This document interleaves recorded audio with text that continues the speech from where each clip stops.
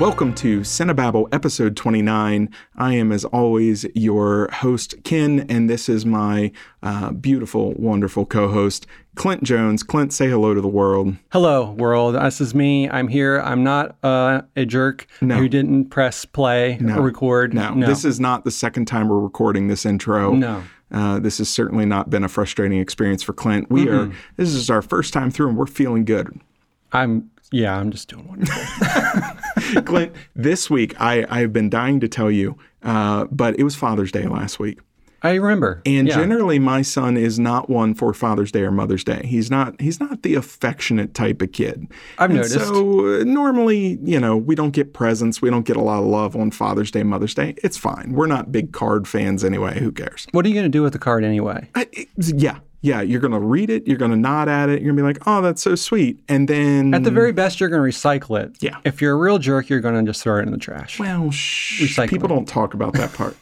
But my son, who normally does not acknowledge his gratitude towards me at all, for Father's Day, spent stupid money doing something that I had never heard of and just completely blew me away.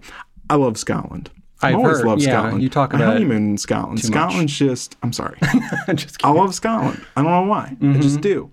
And my son found out that if you own any amount of land in Scotland, you are officially a lord or a lady of Scotland. And so this kid bought me a square foot of Scottish soil in Scotland, and I now own a square foot of land in Scotland. So henceforth, you shall address me as your Lord and Highness, Kenny Brown. So you already make me do that anyway when I come into the house. Well, yeah, but we've never done it on the podcast officially. Oh, okay. So, my Lord. Yeah. So I wow, this kid spent money just to make me a little bit happier, and it made me all warm and fuzzy, and it also made me some form of royalty. If a whole bunch of people die, somewhere in there, I'm in line for something. A vast amount of people before they get down to the list of people who have a square foot of property. But just the right cataclysm would essentially just grant me full access and ownership of the land that is Scotland. Do they give you like GPS coordinates so you can find it? Yes, I already went on Google and I already found my little plot. It's nice. It looks tillable. It's some good farmland. You should make a little park on it or something. I just a little 1 foot by 1 foot park. A little bench. Yeah, Rachel grew up on a farm. She loves Highland coos, which are like Scottish cows. And I told her, well, if I start scooping up land, other farms around our farm, maybe I can come up with 20 square feet and we can just put a cow on it. And as long as that cow is chained up and not wandering onto other people's grass, that's going to be a happy cow. Yeah. Now, one day my dream is I'm going to die, and what to do with my ashes? I have a burial plot in Scotland. It is 1 foot by 1 foot, which is perfect for a little jar of ashes. Can we not cremate you and just try to shove you into this 1 square foot? I'm 100% about that. You make that happen, Clint. Okay. I'm good with that. So, what you watching about this week, Clint? Well, Ken, first, can I say that for your birthday, I have decided to get you something equally as good. Ooh. Are you going to spoil that? Yeah. Okay.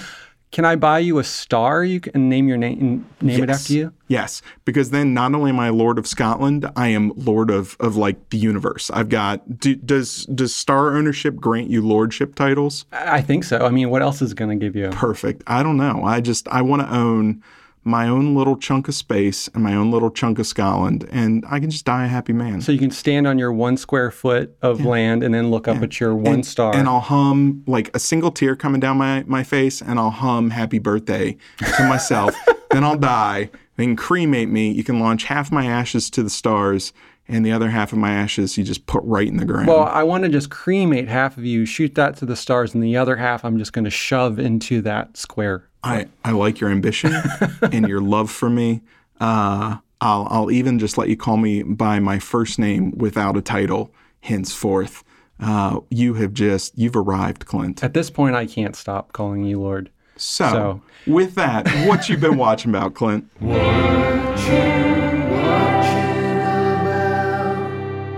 So, Ken, I watched this zombie flick from 2016 that it's one that I've been meaning to get around to for a while. And I think I actually had started at some point and, I'm sleepy. I fall asleep on the couch and then I miss half of it. So I watched Train to Busan. Yes. Yes, by Yeon Sung-ho. Yep. And I cannot say enough good things about this film. Fantastic movie. I have seen it. I watched that kind of in my quarantine horror phase, but just absolutely loved it and really enjoyed just kind of the scale and the intensity of it. Yeah, it's so compared to, what was the flick we watched? Army of the Dead. Yeah. Which this is so much more concise and it's laid out in such an interesting way. It just follows this father and daughter who are on their trip to Busan, just back to her mother. And in the middle of this, a zombie outbreak takes place. Fast zombies, too. Fast zombies, which I'm usually not a fan of. But it's amazing the choreography and depth that they give to these zombies and how they move is so interesting.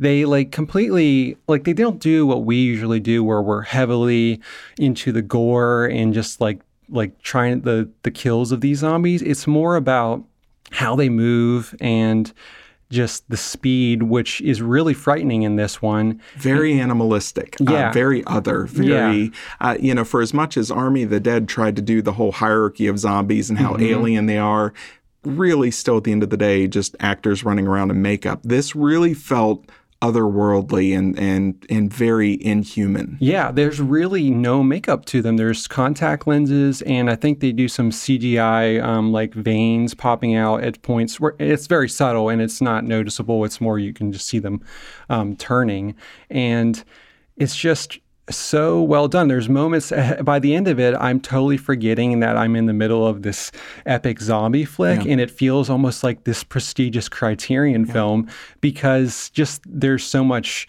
soul to the center of it with the father-daughter relationship and that's what was interesting compared to Army of the Dead because it's such a smaller story. The stakes are so much higher, and you really care about success or failure in this scenario. Right. Yeah, you really come to love these characters that are forced together in this situation.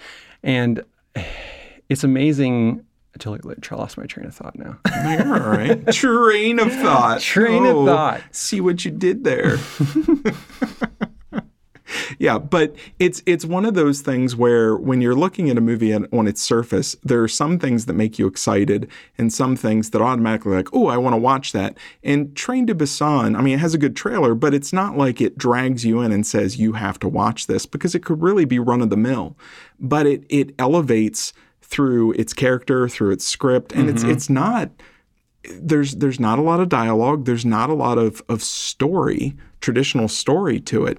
It's this very economic and efficient little tale that just, it sells you on the characters.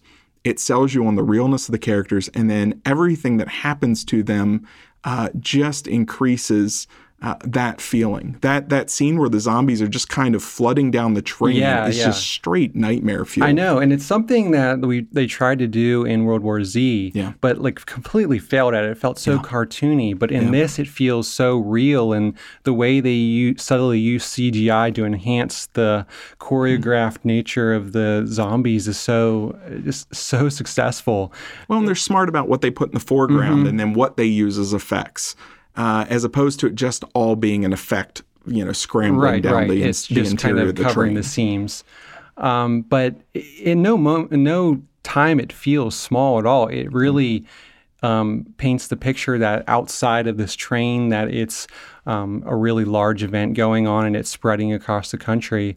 But something I've been meaning to watch forever, and then I saw it popped up on Shudder, and Joe Bob Briggs of The Last Drive-In was doing it. And I always love his just walking through the film and insightful dialogue that he gives to it. It's really interesting. But if you haven't seen this film, it's you're absolutely sorely missing out. It's great. Yeah, it's great. So the next thing I watched was a little science fiction horror film called In the Earth, directed by Ben Wheatley. He did Sightseers, High Rise, Free Fire, and he did a couple other films. High Rise, I have in my queue. That's the one with Tom Hiddleston. Yeah. But I haven't watched In the Earth yet.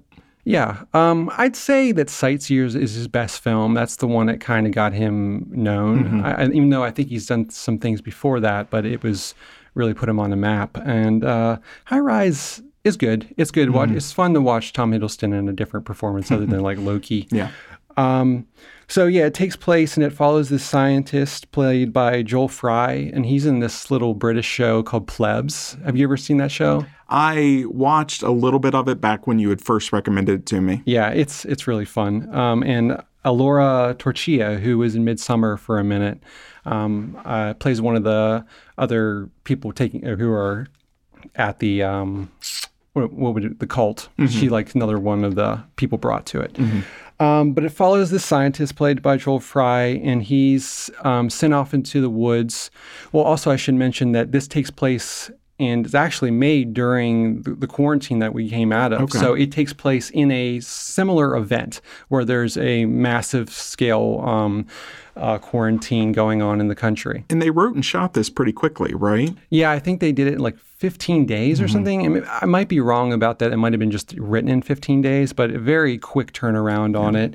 And he's a scientist who's sent out in the woods to meet a colleague of his, and they're studying like fungal events and microbiological, how fungus kind of is affecting the surrounding there. And he's going out to meet her, and I don't want to give too much away about it because it kind of unfolds in an interesting way, but he's meeting her and it gets creepy and weird and there's other things afoot. Now, I had mentioned Dark Song to you a couple of weeks ago. Did you get a chance to see it yet? No, I watched the trailer for it, and it looks interesting. Dark Song is also one of these kind of low-budget horror films.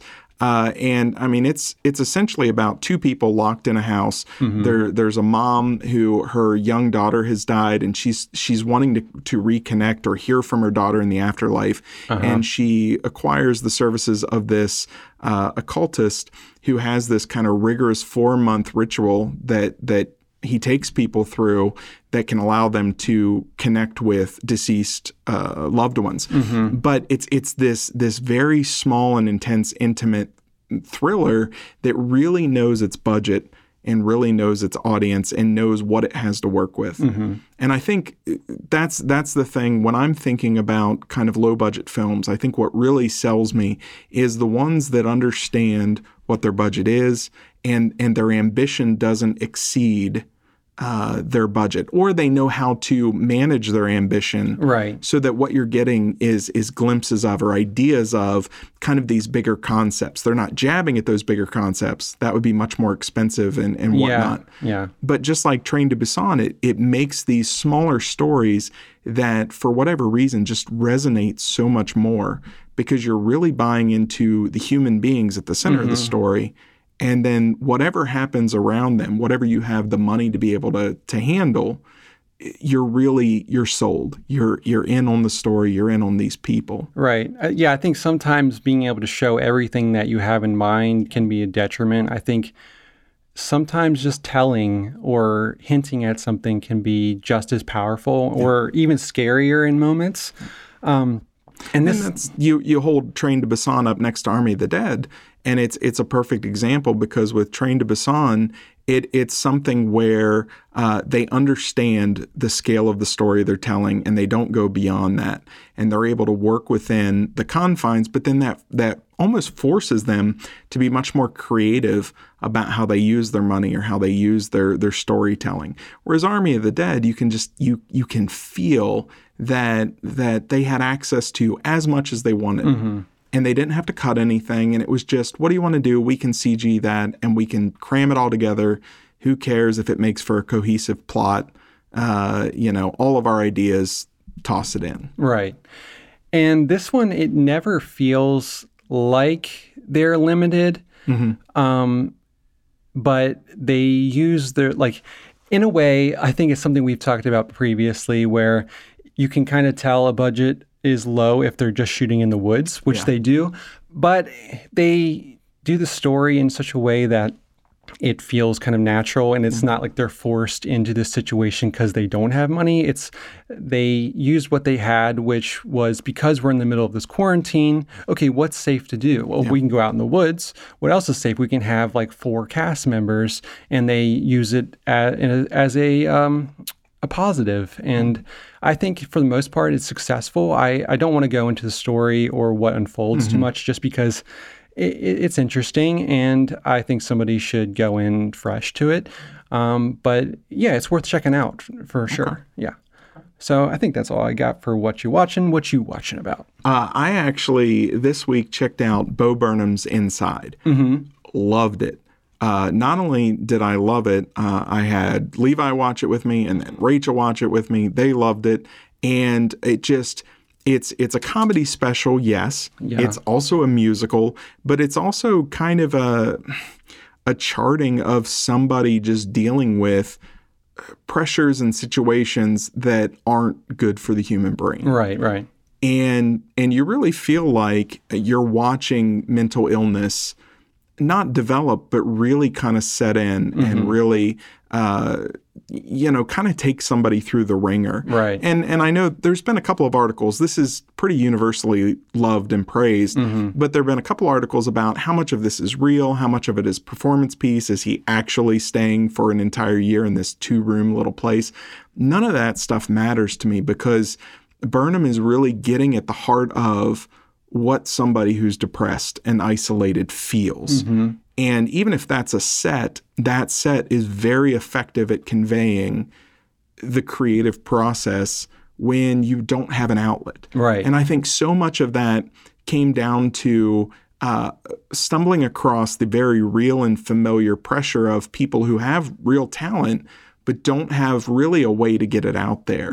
And they're almost tortured and haunted by their content. And I just on the surface, it's very funny. On the surface, the songs are incredible. He's a great singer. A great songwriter. Very clever. Every song is different.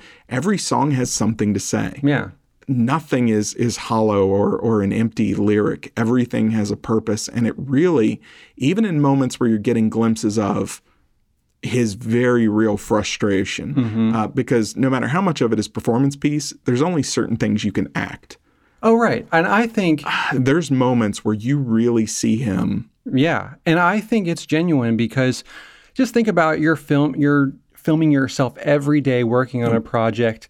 Sure, there's going to be moments of frustration, and you're dealing with this horrible event that's taking place worldwide, and you're alone for the most part working on this thing by yourself.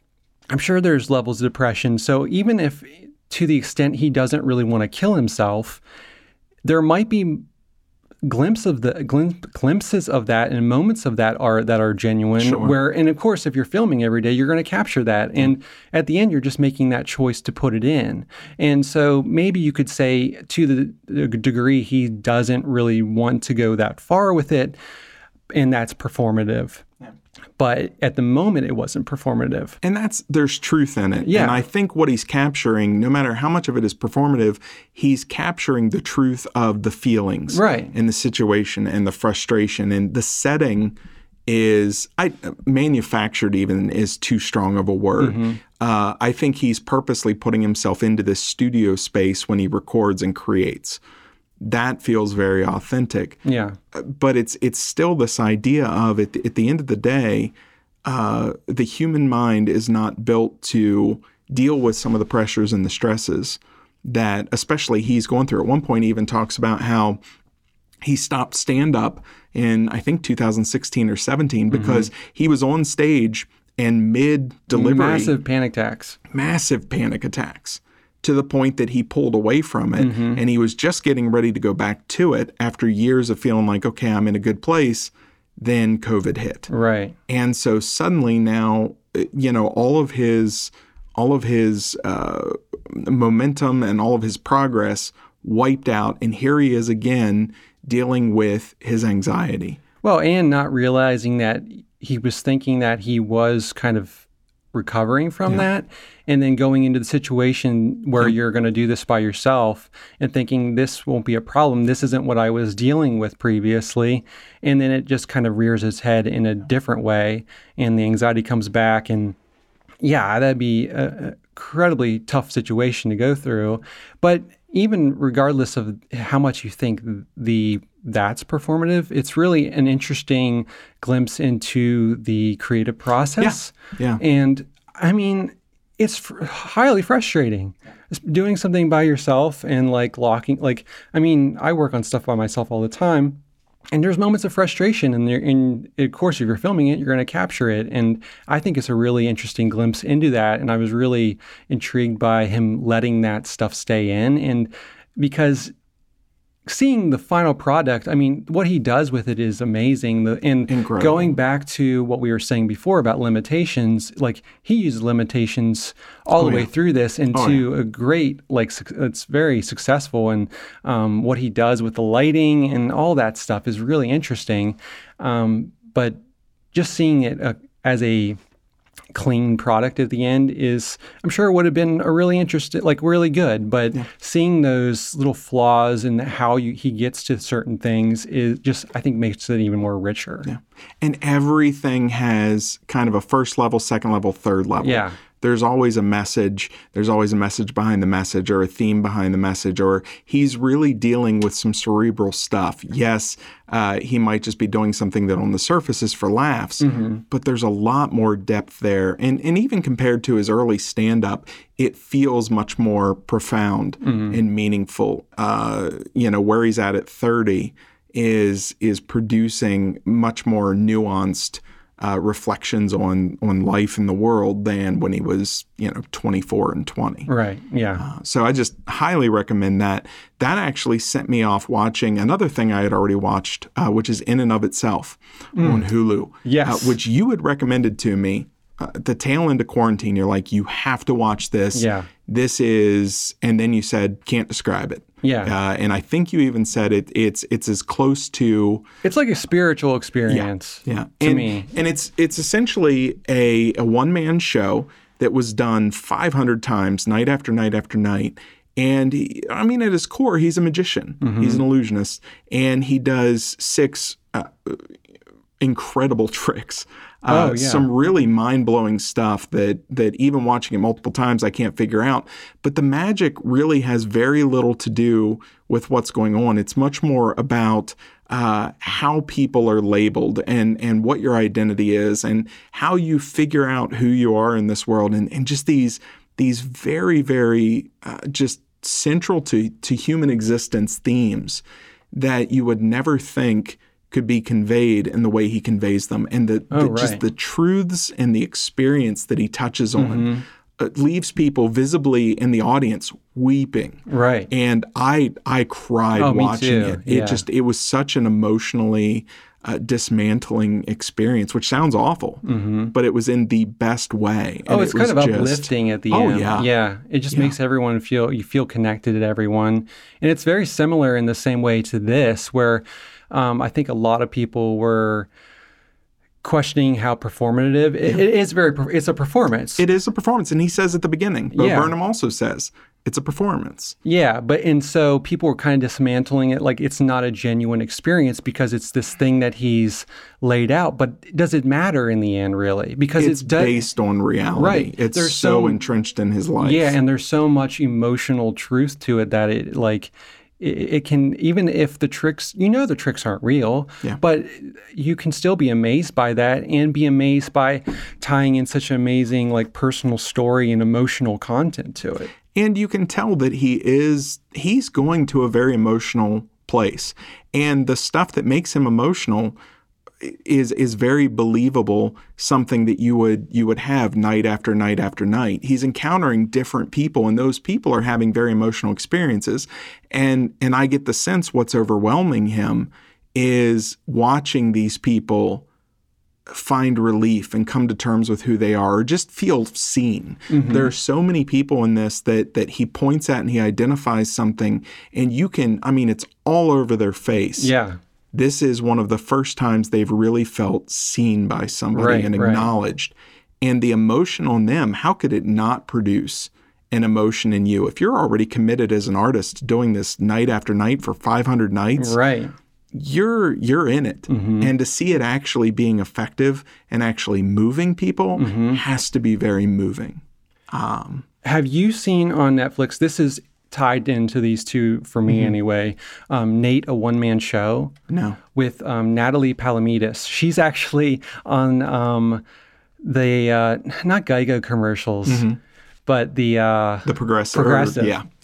But she plays a character called Nate, and she's a man, but she's a woman, and she's goes out into the crowd and does different things with the crowd. And it's a comedy piece, but within this, she's tying this thing about like sexuality and like men and women and just like sex relations and all these different things. And it's another one where like you're laughing, but by the end of it, it gets so real and it's so raw. It's like by the end of it, she's naked on stage and just bearing everything emotionally and physically. And it's amazing. And I'd say if you have seen these two and you haven't seen Nate, I'd watch it. It's uncomfortable. It's really funny, but it's really intriguing at the same time. Well, and I think there's something about that combination between performance and message where when it's right, I'll take that any day of the week over a straight comedy special or a straight music special or a straight anything. When you really feel like you're getting a glimpse into who these people actually are and what their struggles are, it makes comedy that much funnier. It makes profound life moments that much more profound. It elevates everything because you really feel like you're being invited into somebody's mind and somebody's personal experience and pain. And then it enriches everything that comes after. Yeah. I mean, and I can really appreciate a really good, well-done, just straight comedy special too. Yeah. But I'm really appreciative that there are these kind of things coming out that have multiple layers and these are definitely not escapism specials. Oh no. They challenge you to engage, and you have to think and you have to participate in what's happening on the screen. They're not to be watched lightly. No. And that can be off-putting to some people because it really does draw you into some vulnerable places where even in your own mind, you have to ask yourself questions and answer questions that you may not have thought of or you're just not really used to having to answer. Well, I mean, and that can be a powerful thing going into a comedy thing like that and not expecting that. Yeah. And it kind of can get you off your footing for a second to like, oh, wait, I need to adjust to this. And I need to, now I'm evaluating the inner confines of my soul. Clint. Yes, the inner Clint. I wasn't expecting that. I wanted to chuckle for a little bit, but yeah. That's basically what I've been watching. It sent me down this rabbit hole. The next one I'm going to watch is Tig on Netflix. Yeah, I need to check that one out. Notaro. It is also kind of a documentary performance piece, something mix of something about when she finds out she has cancer in I think 2015 or 16, and she just basically has to decide if she's just going to give up or if she's going to continue performing or how she's going to live her life now that she has this diagnosis. And it looks fantastic. Have you ever watched Nanette? No. I haven't seen it either. But I haven't watched it. That's when I hear that's similar. It's like not the Tigs, but in the same vein of what we're talking about, where it looks like a comedy special, but it's not. It's much deeper. Okay. So it might be worth checking out too. I hear good things. I'm on a roll, so I'm just going to keep going through them all. But that's basically all I've been watching. Today, we're actually going to dig into, not that we haven't dug into everything we've talked about already. But, twice to some degree. Seriously. But we're going to dig into a little film called Censor. We're going to touch on the Invincible Season 1, which is an animated superhero series on Amazon. And then our Cinetron pick, Bill and Ted Face the Music, which I cannot wait to hear your thoughts on. But let's start with Censor. Okay, Ken, and I want to get you off your footing for a second, and I'm going to give the description of this because I want to hear your thoughts on this film first. No, Clint, we've got a system. We got a format. But sometimes I feel bad because I set the tone for it, and I think I might not set a great tone for this film, and I want you to set the tone. Just one, because this will throw me all off, but we'll do it on one. Okay. One. You get once. A British film Clint. censor links a disturbing horror movie to her sister's mysterious disappearance. Okay. So, Ken, I want to know, what did you think of Censor? This is weird, being on this side of it. I'm not prepared. See, I get to prepare my thoughts while you talk use about me things. as I a do. tool. I do. I use you as a stepping board to my own genius. I'm just like, Clint's still forming his genius, and so I'm going to look smarter because I'll just like jump in once I've had more time to think. All right. Gotcha. Censor. So the reason I landed on Censor, because I think I shot it to you and said you should watch this. And the reason I landed on Censor is because last week we were talking about Psycho Gorman. And when we were talking about Psycho Gorman, we were talking about not similar at all. But when we were talking about Psycho Gorman, we were talking about movies that take that feeling of an 80s film and then try to reproduce it. And in the case of Psycho Gorman, it went too far or not far enough. We couldn't really decide, but it just felt like it was using those things instead of really presenting something that was authentically 80s. Yeah.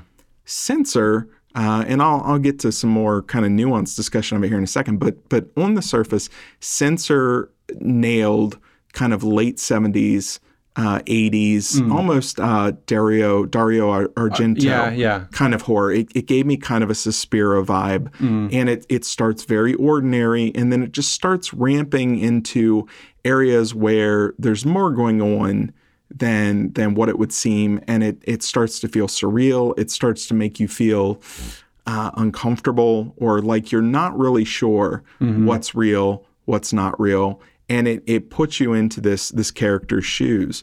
And the woman playing the censor, Iama Algar. Yes, you probably recognize her recently from Raised by Wolves. Yes, I almost said Dances with Wolves. Have you watched Raised by Wolves? I have watched Raised by Wolves. I feel like we should talk about that. We should talk about that sometime, but not now. But we should talk about that because I have strong thoughts on that. I have thoughts too. You have thoughts, good. But she's from that. She was excellent in Raised by Wolves, and she's excellent here. It's a very low key, understated performance. I was really with this movie. I was with it. I mean, in it for about 2/3. And I still don't know how I feel about the last third. Yeah. It had me, and it was ramping up. And then at some point, it almost like Psycho Gorman, very different film, but almost like it almost reached too far and was trying to too intentionally do this kind of late 70s, 80s surrealist horror. Yeah. And I don't know that it had earned it. Right. And so I was with it. I was into it. I was really taken by it.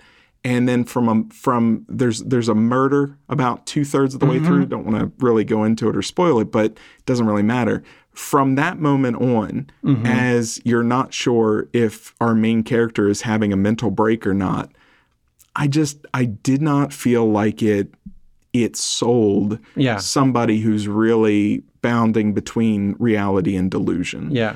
And it just, especially by the time she gets to the forest at the end, it had really lost me. Now, by the end of it, it had recovered some, and part of me wanted to watch it again, but I was so frustrated by that last third, I didn't really have a drive to watch it again. What did you think of it? So I agree that I completely agree with you almost. So I went into it and I was totally sold by the visuals of it, and I think they nailed that look so well of the 70s, 80s. And everything, production design, costumes. Oh yeah, that neon-soaked look is so good. But and coming out of it, I was just left like, I don't know what to feel about this film because at moments I feel like it didn't go far enough. In moments I felt like it went too far, and I think it's landing exactly where you're saying. I feel like by the end of it, they did not earn where it goes, where it totally flips, because it's a very slow, methodical like piece going up to that 2/3, but then it flips, and I did not understand the flip. And stylistically, I love the flip when, I mean, it does things like the aspect ratio changes and slowly closes in, and suddenly you're watching what's happening to the character, but you're watching essentially this mock 80s film of this character performing. And I love little stylistic flourishes like that. I got what they were going for. It's just what's on the actual screen, what's happening. I didn't buy into her having, kind of more of a delusionary track, especially with what's revealed once she does act on it. And she takes this action, then suddenly everything flips again. I know, yeah. And that wasn't earned to me, because they really built up this odd, strange series of characters and environment and this production that she goes and visits in the woods. And then it sort of just says, oh no, just kidding. Yeah. I'm like, wait, what? And I think I was so just... The pace of it at moments was frustrating to me, how like methodical it was and how slowly it was unfolding, to where it got to that point at the end. I was almost just like really craving something to happen that shifted it in a bit. But by the end of it, I feel like it didn't earn that at all, like you're saying, because it was just, there was no moment in the middle where there's the crossover. Yeah. Where there's a cross where you think that she's starting to lose it, or there's something else going underneath. It just like feels like she's still just searching for her sister.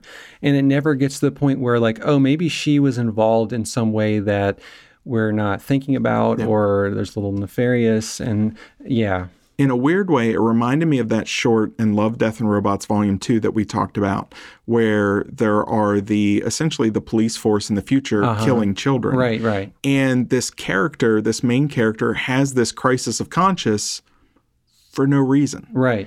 And I loved where it was going with the Censor.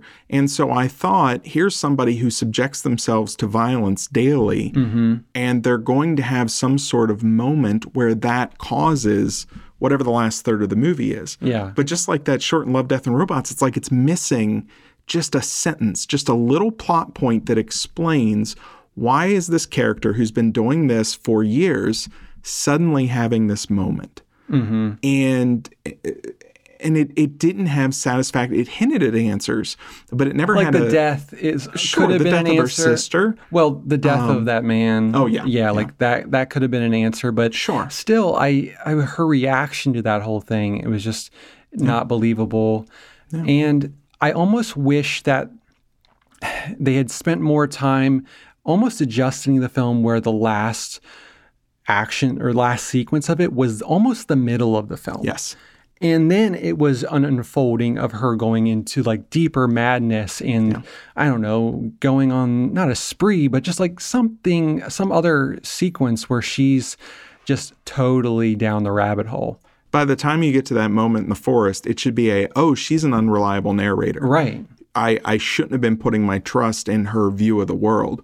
But you don't have that moment. And it only really reveals it later. And even then, it doesn't... I get what they were going for. It's not like I got to the end and was confused. No. I get the ending. I get what they were doing. I guessed it. I guessed it too. Yeah. I was way far ahead of it, and that was a little frustrating, but I was like kind of hoping I was right, because I was bored at some point. So I was like, please just do this thing. And I was like, oh, they did it. Okay. But then it wasn't enough for me. Yeah. And it's a good film. Yeah. It's a well-made film. It's a beautifully shot film. Yeah. And I said, well acted. Yeah. I think it really does elicit more genuine, a more genuine sense or replication of that era. Oh, for sure, yeah. Than something like Psycho Goreman. Yeah. There's never a moment where this is for satire, or it knows what it wants to be, and it's very confident and successful in evoking that tone and that mood and that atmosphere. You can tell it's kind of a love letter to that cinema style, for sure. It just feels like the script let it down. Mm-hmm. The script just needed another pass, or it just needed a little more refining to get to a place that really brought everything together. Yeah, I just wish that switch was... Yeah. I don't know. Earned is the best word that I can think of because, and it's the hardest to articulate because like, okay, what didn't it earn or how could it have earned it? Right. I have no idea. It's just that feeling of, when it's not quite there and you can feel it. Yeah. Because it literally, it had me. It doesn't have me. Mm-hmm. And I don't know exactly what that switch was, but I remember just feeling it I almost detached and checked out. Yeah. Yeah, it was kind of frustrating getting out of ending it. And it was just like, it's very rare that I feel like have no feeling about a film just because, like Psycho Goreman, I had a feeling about it, even though I was frustrated by that film too, but I could concisely say why.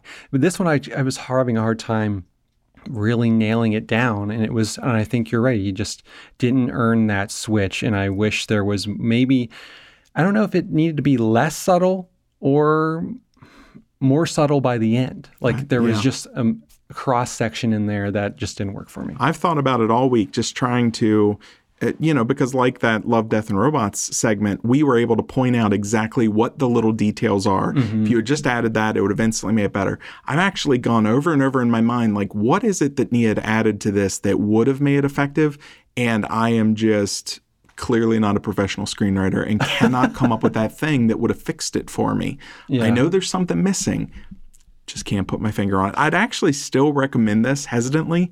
I think it's worth watching. Oh yeah, it's highly rated. It's it's well reviewed, and I can definitely see where it connects to people. It just missed the mark for me. It may not for you, and it's worth just. You're certainly not going to watch it and think you wasted your time. No, I think it was well done. Yeah. But yeah.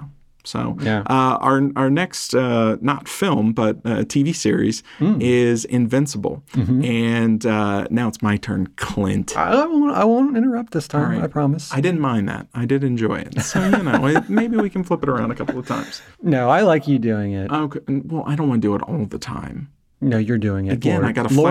I got to flex my brain, Clint. And the only way I can flex my brain is... if I interrupt you rudely? Yeah. Okay. Yeah. Your brain has to be flaccid so mine can flex. See how that works? Mm-hmm. I think that was the wrong word to use. Yeah, I could have made a joke, but I refused. Thank you. You're welcome. So Invincible is based on a comic book series pre-Walking Dead, or maybe at the same time as Walking Dead, the comic from Robert Kirkman. And it's about 17-year-old Mark Grayson, and is just like every other guy his age, except that his father is Omni-Man, kind of this world's Superman. He's the most powerful superhero on the planet. Mark develops powers of his own and discovers his father's legacy may not be as heroic as it first seems. Clint, what did you think of 8 episodes of Invincible? Well, I had started this and I just turned it on randomly. I think I saw that Robert Kirkman was his comic and it was based on that, and that Seth Rogen, his company, was tied to it and they were doing it. So that intrigued me because I usually like most things that Seth Rogen and his partner do. Evan Goldsmith? Goldberg? Gold something? Yeah. Anyway. So I turned it on and I got probably 10 minutes into it and just I turned it off. It felt like a low budget bad X-Men like from the 90s. And so I was like, I don't know what this is. It has to be really intriguing for a comic thing to grab me. So I just turned it off. And then I think you texted me a few days later and you're like, have you watched Invincible? I was like, yeah, I turned it off. And then you're like, maybe just make it through the first episode. Just get to the end. Just get to the end of the credits. First episode. And I did. I watched the whole thing and still had the same feeling. And then I got through the credits. And the credits turns everything on like a light switch for me. Oh, yeah. And I was like, oh, that's what this show is. Yep. And so from there on, I was totally sold. Awesome. And I was really glad that you had texted me and said, maybe you should check out Invincible, because I really enjoyed the whole thing. Yeah. And I thought it was really well done. The characters are really intriguing and I really liked it. So what did you think about it? I had not read the comic and I had the exact same reaction. The first episode feels so ordinary. Yeah. And so generic. And so just... even the animation is not that impressive.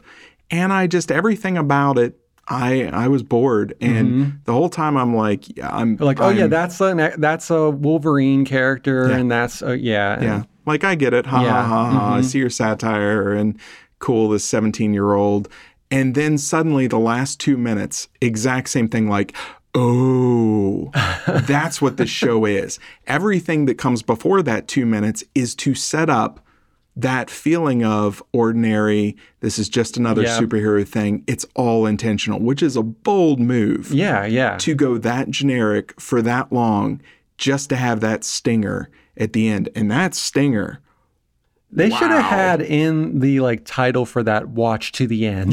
Make sure you stick around. Make sure you stick around after the credits. Because that end so redefines, and now, I've watched it twice. When I went back and watched the first episode with knowledge, that first episode works.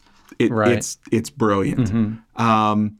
And I just, from that last scene the first time on, that show absolutely had me, because it was one of those, okay, this is not just ordinary superhero. This is superhero innocence versus corruption. The idea of what does power absolutely do, and how do these characters deal with it. And in the midst of all this, you have identity, and you have this teenager who's trying to become an adult, and this very familiar and real experience of thinking you know who your parents are, and then discovering the humans that are actually your parents. Right. And they're not the upstanding gods that have everything figured out that you think when you're a little kid. They're just screwed up people too. And once I got that, and through that first episode, I could not wait each week to get the next episode, because it was just, and it really kept up that momentum, that trajectory. There are a couple of episodes or scenes, they're just it felt a little filler, but even then they're trying to accomplish something. Yeah, I think all those moments were really good for character and made things, by the end of it, feel more kind of like what we were saying, that feel earned, and felt you had more of attachment to these characters. And every time it did something again that was ordinary, now it had trained me. Stick out the ordinary. Right. Even Amber getting upset at him, his girlfriend, because he keeps disappearing. That has a payoff. Right. Everything has a payoff, and no matter how ordinary something seems, this thing has ideas and things under the hood that you're not expecting and you're not ready for. It zigs when it should zag. Right. It continually surprised me. Yeah. And going back to power corrupting, it's almost deeper than that, because it's with his father, he's not corrupted. He is part of this thing, this system where power is just the goal. Yeah. It's not he arrived at this thing and he's turned. It's not the means, it's the end. Right. Yeah. And that's the goal. Yeah. And I thought that was really interesting. It's not this slow burn where he got to this point over his stay on Earth. It's no, my intention is this. And how that unfolds is so interesting, and it pays off so well. It's really interesting because I went and started reading the comic after the series was done. And the comic is structured very, very differently. The comic, you don't get any of that reveal that you get at the end of episode 1 until issue 8 or 12. And so it was interesting, and Kirkman in interviews has talked about this. He basically saw the animated series as a redo. The ability to take familiar elements, but to, now that he's a stronger and more experienced storyteller, tell them in different ways. And it's that very Hitchcock, show them the gun or show them the bomb under the table. Yeah. And then let that tension just sit. Yeah. Tarantino and Inglourious, show the Jewish people under the floorboards, and then have Lada sit up top and talk. And there's suddenly this tension. And by revealing Omni-Man at the end of that first episode, it defines everything that comes after that, because there is no sweet moment between father and son, because baking underneath of all of this is this bomb that's going to blow up. Right. It's going to be found out. Yeah, right. And it works really well. I can't even imagine it that way, because it plays so well, even with Sandra Oh's character, his wife, like searching out and trying to discover the truth. And like, I feel like knowing that it's him makes it more dangerous because there's a really, really big threat if she finds out or if he finds out that she's like hunting out. And what's he going to do? Right. Because it puts every ounce of love and his more human moments into question. Right. What is this father figure capable of? Mm-hmm.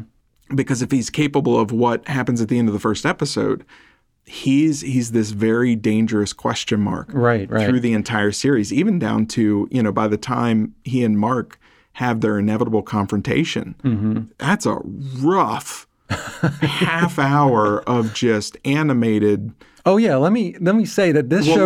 Let's spoilers on this. I'm not going to spoil anything. Okay. I just want to say this show doesn't pull any punches. No. This is gore filled to the brim. Yep. Ultra violence. Superheroes acting like superheroes would act in this situation to the degree like you're just seeing every part of a human being get splattered on a wall. And it's not just gore for gore's sake. No, it's really playing with these themes of trust and relationship and father-son dynamics and all these things. They're again, I had mentioned earlier about layers deep. It's several layers deep. It's not just the visual shock of things. And it's in the moments that it deserves where it's in its place. Yeah.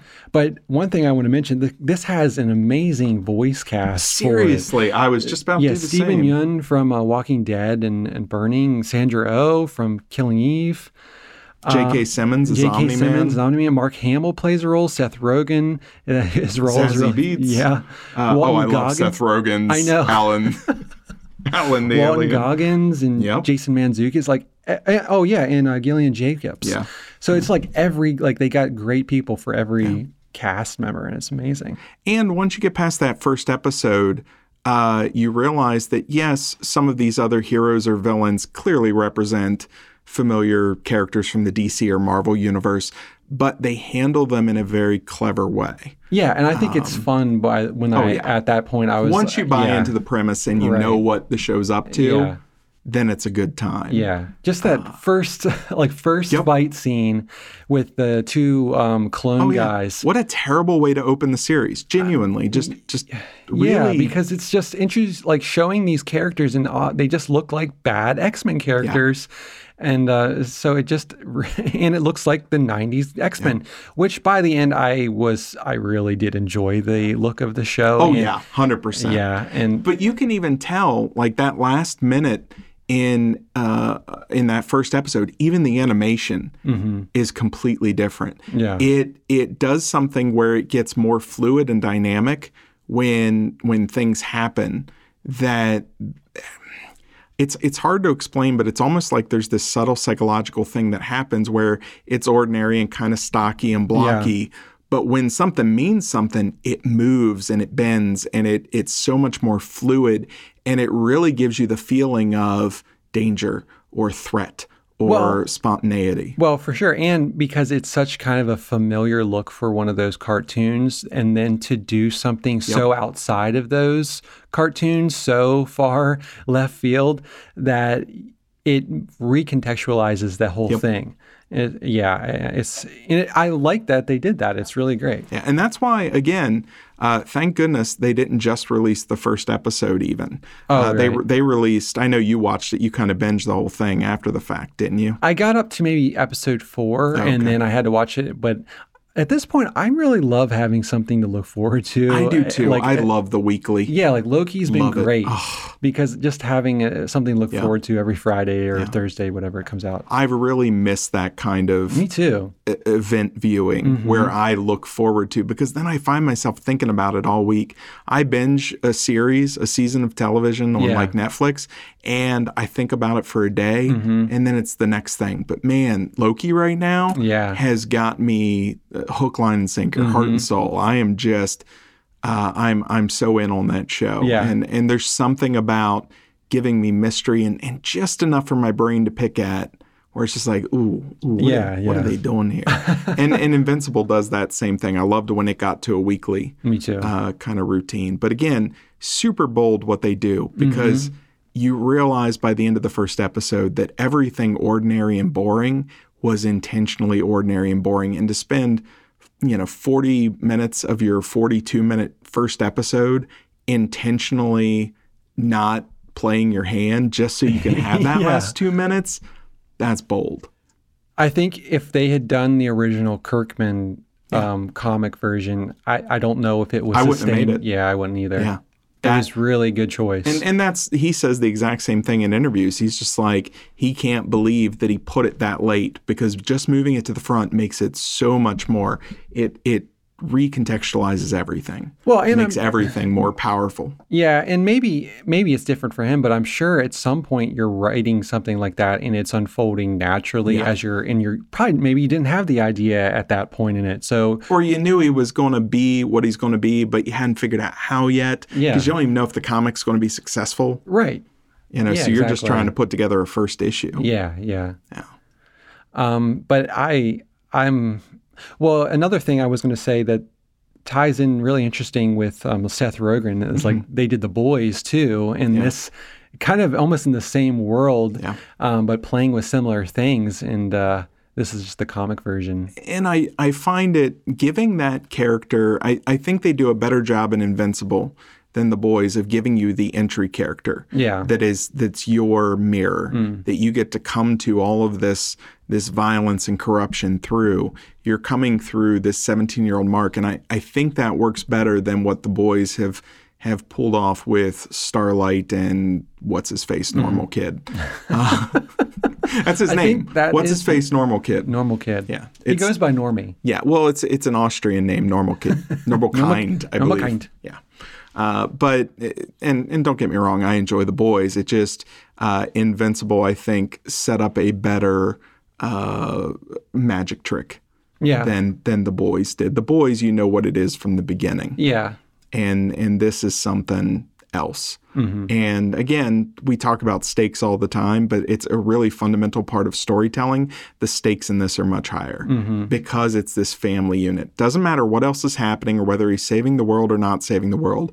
At the end of the day, what I care about is what's happening with Mark and his dad. Is his mom going to be okay? Yeah. What happens to a marriage with this kind of stuff? What happens to a family with this kind of stuff? And I've actually read further in the comic now. I cannot wait. The stuff the comic does beyond what we've seen in the animated show, and he shifted a lot of stuff forward and brought a lot of stuff that took a long time. He moved it up into season 1.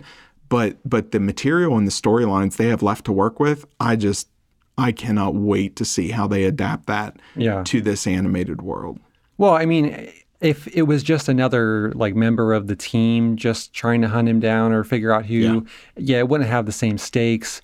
And also at the heart of it's really interesting, like this coming of age, like coming into his powers and trying to like navigate that and how he fits into the whole team and the whole system and where is he going to be part of this group or is he going to go on his own or start his own group? And like there's so many different things going on with the characters and like at that point in your life to realize that I thought that was another interesting thing that he realized he has these powers later in his life. It wasn't he was born with them. He's 16, 17, he's about to start his normal life, like go off to college or whatever, and realizing, oh yeah, I'm a superhuman, half from this other planet. Yeah.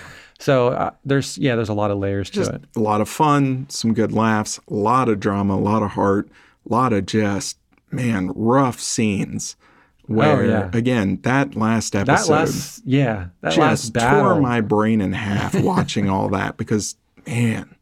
And some genuine moments in the middle where, like, with him, like, is he going to survive? Yeah. Like, some fights he's gone through, like, you think, for a character nicknamed Invincible? Yeah.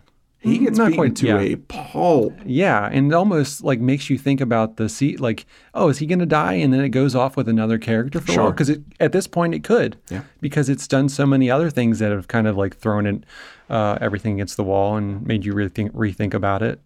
So highly, highly recommend Invincible. If you haven't already seen it, it is definitely one to watch and just make it through that first episode.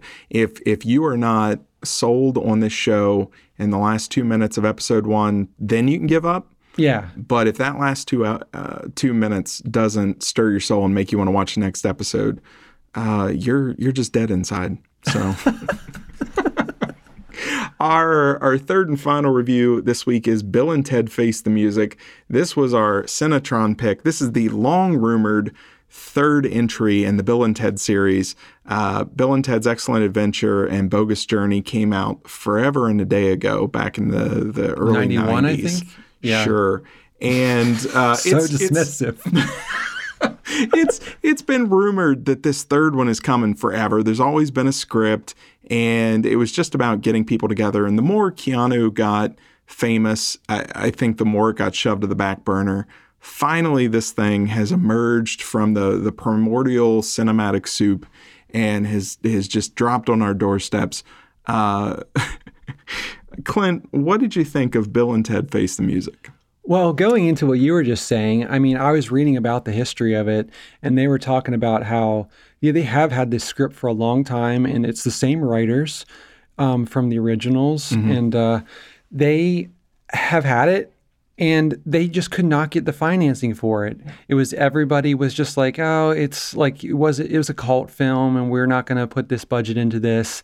And then so like they kind of drifted off and went their own directions in their careers. And this thing was just, they would come back to it frequently and update it and add to the comedy but eventually it got to a point where Keanu was even like not a big enough name. His career had dived. Yeah. So they were like, oh, this was before John Wick and things like that. Yeah. So they didn't really think it was ever going to happen. But then John Wick kind of blew his career back up. And so that it kind of got back out there and people were a little more interested because he was a name again. Because there was that time between Speed and The Matrix that Keanu was just rising star. But people kind of forget, even with the Matrix sequels, that kind of tarnished a little bit. Yeah. And then after that, Keanu just sort of really fell off the map very quickly. Yeah, he was doing like smaller films. Yeah. He was doing like romantic and just comedies nothing that really hit.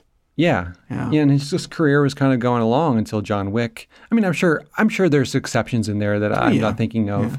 But nothing that like catapulted him back to the cultural consciousness. Right.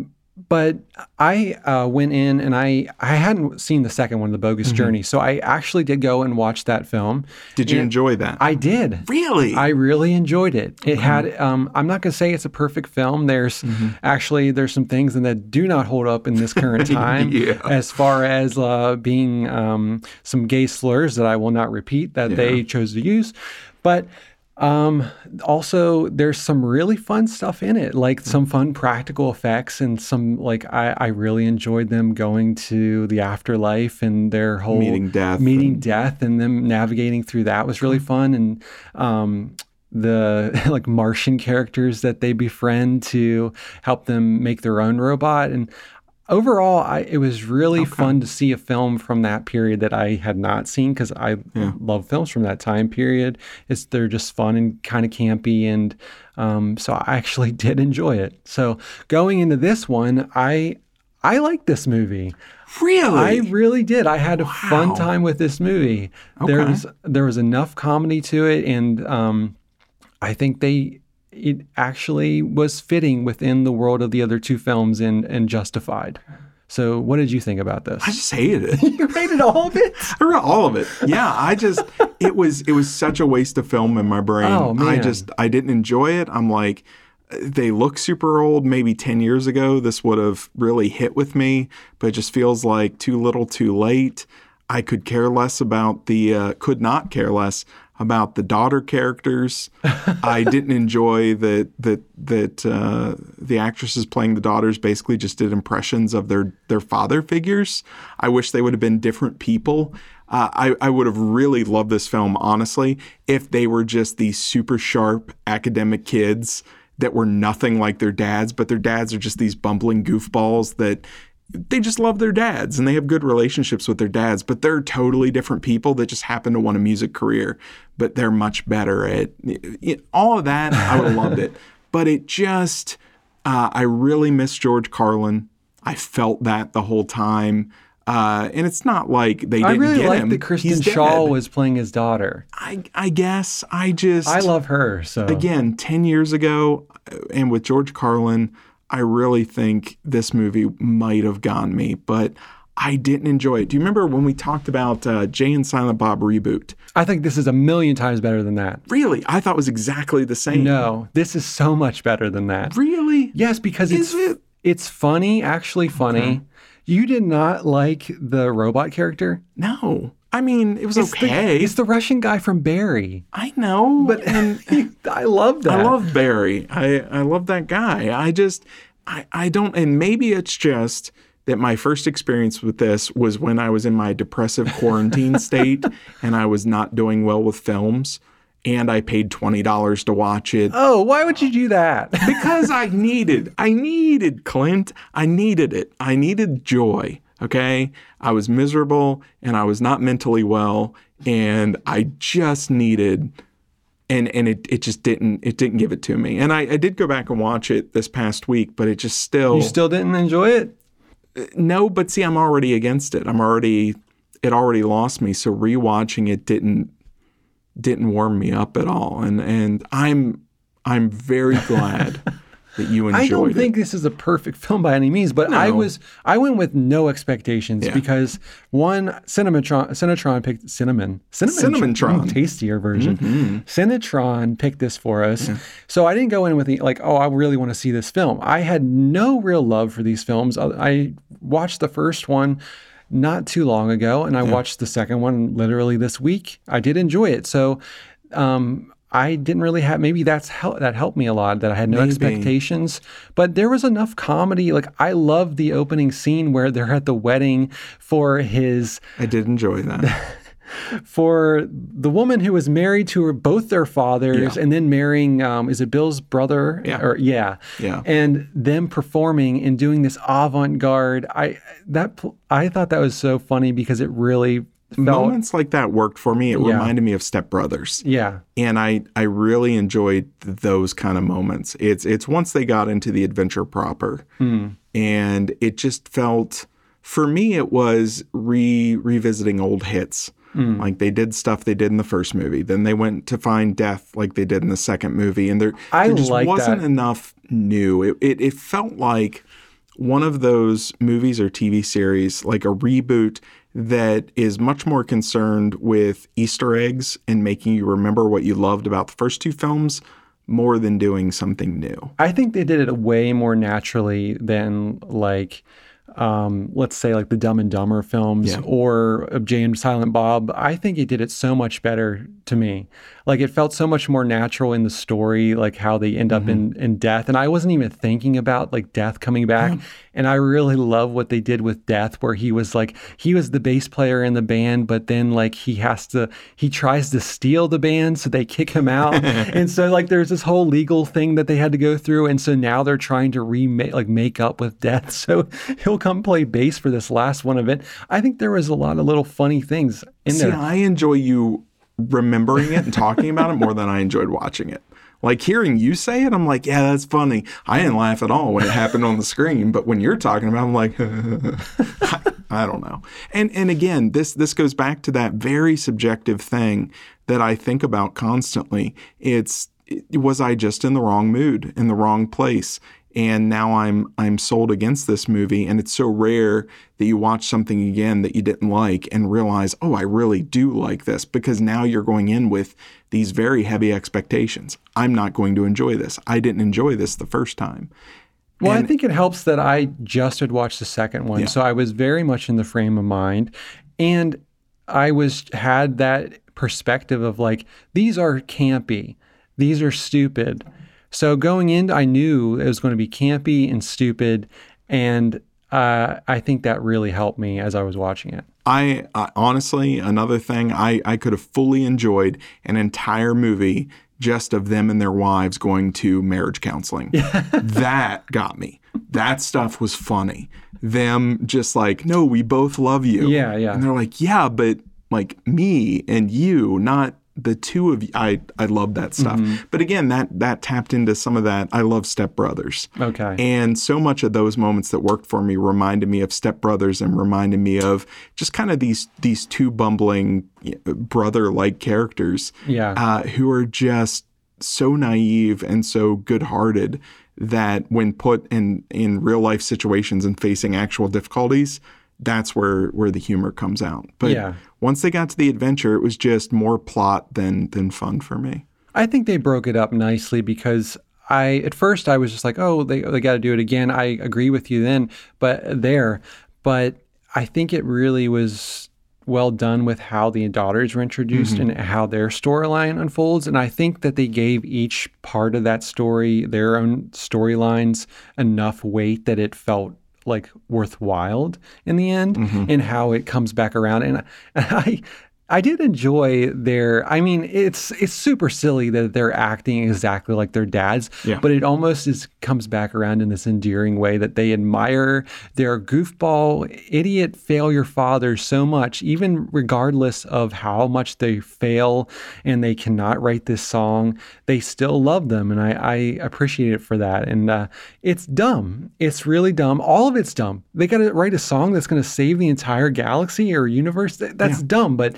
And I think it's fun, and and I really like that like they use practical effects for the robot, and I don't know, I just enjoyed it. I'm glad you enjoyed it. I genuinely, when I used to write for Blu-ray.com and do reviews, it was funny because people would think that I enjoyed not liking a film. Oh, you're just trashing this film that everybody likes or that I like. Yeah, I don't enjoy not enjoying a movie. I love to love movies, and I almost get jealous when somebody else enjoys something that I didn't, because it's just like everything you're saying, I wish I had that experience. I love films. Like I don't ever, like even Army of the Dead, I went into that and I wanted I did too. So badly to enjoy that movie and just didn't. And it really bums me out. And Bill and Ted was one I just came away from. And like, just really bummed me out that didn't click for me. Yeah. And I'm so jealous of people, especially bad movies that nobody loves, but you love that movie. I'm totally jealous because I wish every movie I could just kind of preset my brain to whatever mode it needed to be to enjoy that movie on its own terms and its budget and its challenges, whatever. I just wish I could enjoy every movie. This is my Psycho Goreman, I think. Really? Yeah. Okay. That makes sense. Yeah. It maybe hit me at the right moment.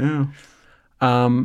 One thing I will say that I'm not going to say I did not enjoy about the film was the song that they chose to decide that's going to save the universe, which felt like a car commercial song. Yeah. Which, okay, I almost would have rather been like an 80s hair metal song, but oh well. The joke should have been there, almost like the end of whichever Avengers movies that was, Age of Ultron, where it's like Captain America saying Avengers, and then it just cuts. That's what it should have been. It should have been like them going to play the first chord and then just cuts back to the garage and like, it was such a great song. That would have killed me. I would have probably loved the whole movie for that. Like, this whole thing is about writing the ultimate song, and we're not even going to give it to you because, come on. Right. Or the expectation should have been twisted in some way. Like, I don't know. I understand the heart of it. And I understand the choice, because to most people that is a very uplifting, kind of music. But it felt like a car commercial song to me, and I don't get it. And I will say the one thing I did enjoy the whole time was just it did not feel like a chore. Even to Keanu Reeves. You can really tell the people involved in this, and it was the same thing with Jay and Silent Bob Reboot. They're having a good time and they're loving what they're doing, and good for them. Even if I walk away and I'm like, yep, wasn't worth my time, I still enjoy where I don't see kind of corporate America putting together a sequel or a reboot. I actually see filmmakers and performers enjoying what they're doing. That was very clear in this to me. There was so much. This film has such a big heart. Oh, yeah. I mean, even like Alex Winter is what I was reading. He's like his main drive for this was the fans, because the fans, there's been a lot of fans asking for this still, and it's not that he didn't want to do it, but it was like, okay, there's people want to see this, and that gives him kind of the not strength, but more, I don't know, intention to get through with it. And I love that side of fandom. I hate the toxic side of fandom. I love the pure side of fandom, where it's just people love a thing and they want to see more of that thing. Yeah. And some really cool people in Hollywood want to give them that thing. Not to make a buck, but because you want it, we want it. Let's, synergize here and give you that thing you love. Right. You can tell that they love the characters too, genuinely. And then the drive of the fans just like added onto that to make it happen. Yeah. And you compare that to something like a Zombieland 2.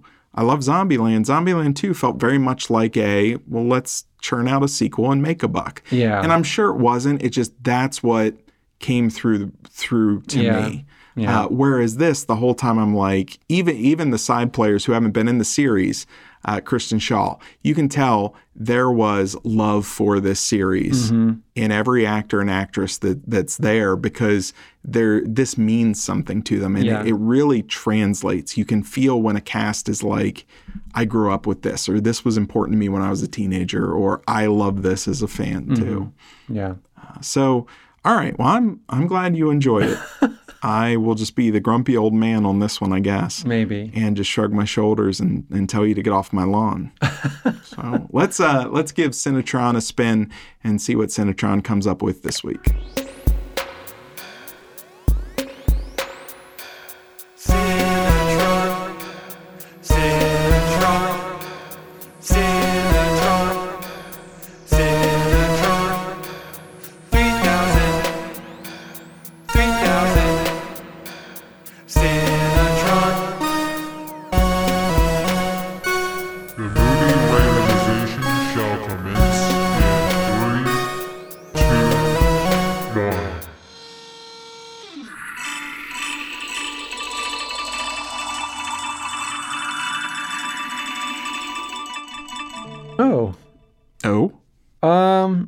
Have you heard of this one, Oxygen? So that's a space movie on Netflix, or it looks like a space movie. She's like in a cryogenic chamber or something. Okay. Yeah, I think it's a space movie. I think I have that one in my queue. I've definitely seen it on there. Okay. Yeah. I'm up for good sci-fi space. I'm kind of a sucker for space journeys, and I really, Passengers was one I really wanted to love it. Had some problems with it, but I'm always in the bag for a good space flick. So okay, me too. All right, always love a good space feature. I feel like Cinetron doesn't hate us anymore. It'll come back around. Don't you worry. It'll come for its vengeance soon. Yeah. All right. Well, this has been episode 29 of Cinebabble. Fantastic as always having you guys listen. You're listening, right? Sure. Find us if on. We listen. We hear. Yeah, I can hear you out there. Find us on Instagram. We've got. I forget how many ridiculous number of followers on Instagram. So something I wanted to mention is that we are doing this every other week now. Yes, for the time being, until maybe we get the itch to do it every week. But now, for now, we're doing it every other week. And we're working out some things behind the scenes with some of our editing and things like that. I think a lot of it comes down to we love doing it. Once we can get it to where it's not, taking a full day out of your life just to get an episode up. I think it's a little easier to do it more than once. But I feel like you're bad-mouthing me. No, I'm saying you're a genius, Clint. Don't go that far. You are the genius that I step on other mid-geniuses to reach. I am no lord. Well, that's true. Of 1 square foot. That is true. That's because no one has bought you land in the United Kingdom. Not yet, anyway. Well, it's never going to happen because they love me more. You probably bought all of the squares up. I'm working on it. I'm telling you, I'm land baroning. I am. I'm going to be 1 square foot at a time. I am a Scottish land baron. I'm going to get a castle at some point, and we'll record from the castle. That's what we'll do. Okay.